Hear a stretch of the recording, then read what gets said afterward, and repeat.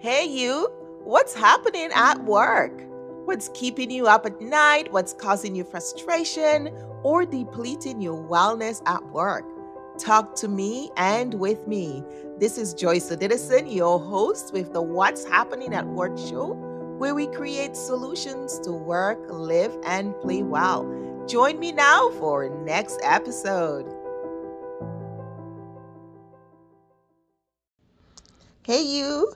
So, I've been having some interesting conversations lately. Yesterday, I had a conversation with Dr.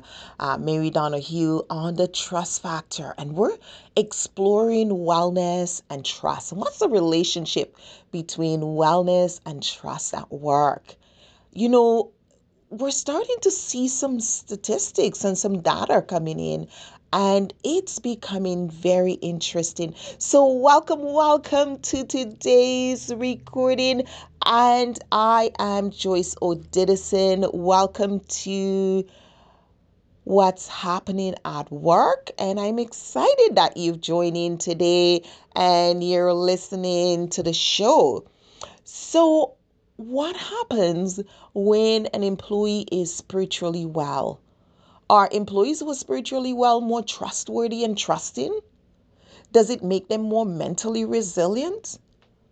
Those are some powerful questions that's been going around as we do our research on WIS method, as we do the work on the wellness improvement system and the WIS method and wellness competency teaching. We're seeing more and more of those issues. We're seeing more and more that employees who are well are more mentally resilient. And that's especially when we talk about spiritual wellness. What do we mean? Well, our society has changed. We're no longer the way we used to be, and that has a direct impact on our workplaces and what we see at work, what we experience at work. An erosion of spiritual wellness have impacted our society, the the workplace, and you know what, it actually may be a factor in the mental health of epidemic we're facing right now. When we see the epidemic of mental health, when we see all the people that are struggling with some form of mental health, and they tell us 1 in 3, right? 1 in 3. Data used to be 1 in 5, but here we're post COVID. We're actually in COVID, right? Not post yet, because we still have people dying every day of COVID-19. And we look back and we say, what's going on? What's going on? Is spiritual wellness the same as being religious? There's a huge difference. There used to be a lot of confusion before that. Oh, people who are religious are spiritually well. We've come to realize that that is not true. So when we talk about spiritual wellness, we're not talking about people who are religious, who go to a temple or a church or synagogue or any of those, or have religious practices. It's way beyond that. Spiritually well is much broader. It looks at much more broader aspect of your life. So we're talking about things like balance, purpose, right? Self-esteem, personal style, core values, integrity. That's the competency we need to develop as a society. And as we work to develop our integrity, we actually find that spiritual wellness is developed as we build integrity. Because what are we doing when we're building integrity? We're looking at, who am I? Am I being am I acting from a place of integrity? Am I practicing my values? That shows integrity. If I know what my values are, then I'm going to stay alert to them, and I'm going to make sure that I am aligned with my values. I'm not going to go out of context. I'm going to be reliable and accountable because I am with in sync. I am living and acting with integrity, right?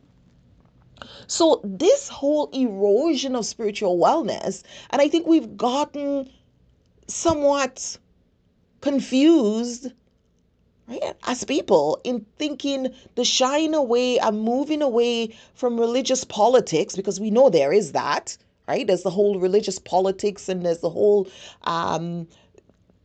piousness that comes with that. And yeah, that does have an ugly tone to it. But I think we've thrown out the baby with the bathwater. We forgot the good part of it, which is that spiritual well being, which is that doing as you say you will, keeping your word, developing yourself, spending time in reflection, improving on who you are. Because this is the only thing you have is yourself. That's the only thing you have. You do. And you know what? You don't even own yourself because you can't give yourself life. When your time comes, you're gone. This past month was very, very trying for my family. We lost a member of our family, my brother-in-law, and he was my husband's full brother, and just the two of them, their mom had, and they were very close, very similar in personalities, and big age difference, but they were very close, and they spent a lot of time. My family was very a big part of his family, and you start to realize, wow, we actually have no guarantee. No guarantee. Within a month, he went from, we don't like the way you look, to like, oh my God, you're dying and you're dead and we're burying you. It's like unbelievable, so fast. You can't even think. So when I talk about spiritual erosion, I want to just remind you that as much as we love him, we couldn't extend his life. We couldn't give him one day beyond what was allotted to him. When that breath left his body, there was just a corpse left. And we had no control as much as we wanted to say, no, stay, keep breathing, stay alive, keep your eyes open, stay here with us. We couldn't do a darn thing about it. So we don't even control our lives. And as much as he wanted to stay alive, he couldn't. People die every day who have a lot to live for. So we don't have control over that. And so sometimes we go into the workplace and we forget that we are, someone wise person said that we're spiritual beings, right? Living here on earth, and we forget that. And it comes back. All of this got me back to thinking, yeah, we are, we really are spiritual beings. We have breath. And when that breath leaves our body, it went like he was breathing and he was someone we could love at home and take care of, to the breath has gone and now he's a corpse. We need to get it out of the house. Like what? That's all you have is your breath. And that is granted to us. We don't have it. So when we look at what's happening right now with COVID, it is even so hard to grieve, because that is a significant part of the human spirit, is that we grieve and we mourn, and we do that with together in company. And we don't get to do that the way we used to with COVID-19. But when you think of all the employees at work who've had to go through death of a loved one, or somebody they know, or somebody they cared about, or somebody in their community who's passed on because of COVID, we've seen more death in this last 15 months than we have ever. All of us around the world know of somebody who died or got deathly ill during this pandemic time. I don't think any of us escaped death touching someone in our community. And so it really reminds us that when employees show up at work, there need to be something at work that keeps that massages their soul and keep them spiritually connected. And yes, I'm not talking about praying at work. Praying that I'm talking about trust. I'm talking about relationship. I'm talking about connection. Because how can we be our best and perform at the highest level when we are disconnected, when our spirits are unwell?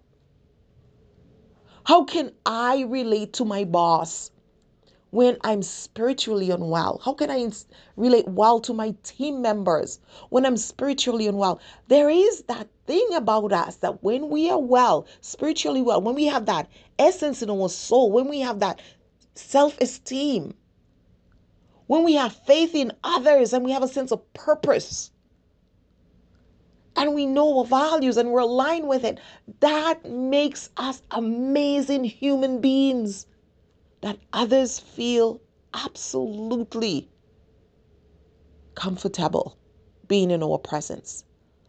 Others feel enlightened and lifted up around us. That's what we should be going to work for. That's what we should get up and go to work for, because the people I am going to work with are going to make me feel better than I did. They're going to inspire me to grow. I'm going to see qualities in them that makes me so glad to be here on this planet, to have to work with them. That is what's going to motivate me to do work, powerful work, and to work at a high capacity. Too often, that is not the case. And when I talk about the erosion of trust in the workplace, it's it's really aligned with the erosion of spiritual wellness. Because what do we see? Low trust at work erodes employees' confidence. It promotes fear. It increases stress and anxiety. Why shouldn't there be trust among colleagues, among team members, among leaders?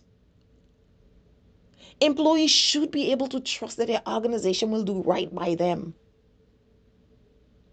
These are key factors in employee stress level.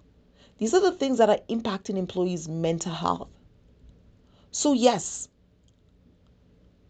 I think we need to talk about spiritual wellness at work. Over a decade ago, I created Wiz Method.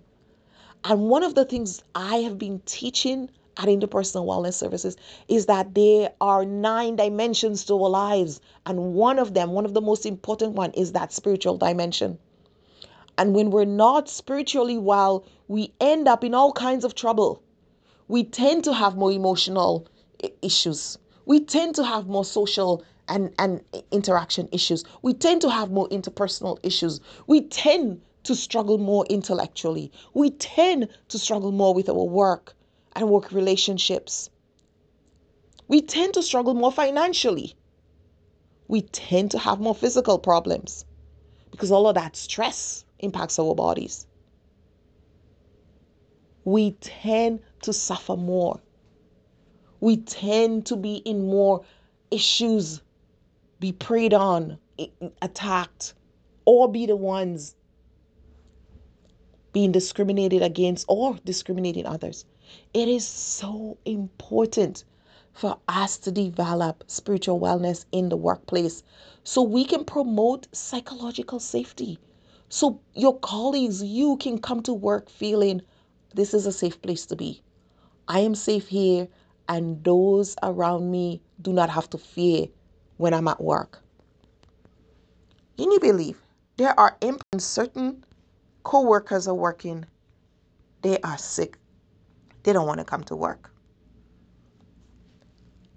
They have to call in sick because they can't tolerate working.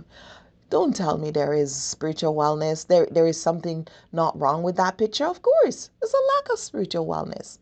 And we have to talk about it. I think that's one of my calling is to talk about it. Because when I created that model and I put spiritual wellness up there, I tried my best to take it. I was like, no, I can't go teaching spiritual wellness. But what do I see? Most of the problems that I face as a conflict analyst in my work and as a corporate trainer, it has to do with spiritual wellness. It has to be with the self-esteem issues. It has to be with the conflict issues. It has to do with our ability, a lack of ability to trust. Either we're not trustworthy or we can trust those around us. And I find sometimes it goes hand in hand. The less trustworthy we are, the more likely we are to not trust others. Or we tend to attract those who are less trustworthy around us. So what is that spiritual erosion? Did it happen overnight? No. We stepped away from religion and we forgot that spiritual wellness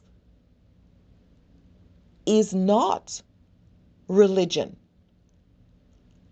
Religion can be a factor on the spiritual wellness. It is an element of spiritual wellness, but it's not the whole.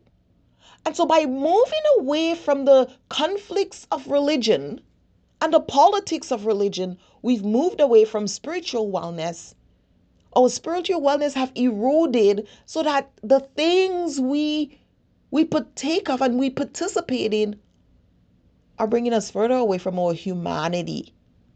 And so when we talk about bringing that humanity back at work, that ability to be empathetic, to be compassionate, that comes from spiritual wellness. But that comes when you have good self-esteem. Because if you're too weak to empathize with others and to have compassion, if you are not well, if you're not grounded and have good healthy self-esteem, those things are going to be difficult for you. Right?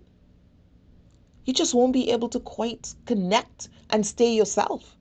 So you end up giving over your entire self or distancing yourself. It's an either or. People can no longer balance because we lack the resilience. And that's what makes humans beautiful, because of our resilience, because of our ability to dance, right? To be agile, to be flexible. And that's what we've lost with the spiritual erosion. We've lost it. And we need to capture that back. We need to capture that back. Because what has happened is that it's left us with distrust, without meaning and purpose, out of alignment with our core values, hopelessness, out of balance, low faith in humanity and in the integrity of others, the inability to trust others and to trust ourselves leaves us wanting. So we have to do something about it. We can't just talk about it and leave it like that. This is why I'm inviting you to join me at the Global Workplace Wellness Summit. On day one of the summit, I open up at 9:45. I'm going to be teaching on the trust factor. We're going to actually get down to the nitty gritty. We're going to assess our wellness in the spiritual dimension. We're going to identify those wellness deficits. And we're going to do some work around the professional self-esteem, integrity, and trust at work. What does that look like? What do we need to do? How do we shift? How do we get back to who we are, the core, that humanity at work, so that work becomes a safe place again? That's what we'll be talking about. So I look forward to you joining me. Go ahead, sign up at Global Workplace Wellness Summit.com. See the link here in the stream. I'll put it in the show notes, and I'll see you there. Joyce Edison here. Take care and be well. Bye now.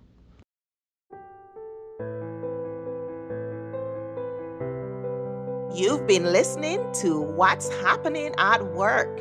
This is Joyce Edison, your host, and I want to thank you for being with us. Thank our guests and our sponsors, Interpersonal Wellness Services, Inc., the Global Workplace Wellness Summit, and of course, the Wellness Competency Mindset Movement. And if you want to hear from us, learn more, or get more episodes, join us at interpersonalwellness.com, where we help you to work, live, and play well. Bye now, and we'll see you for another episode.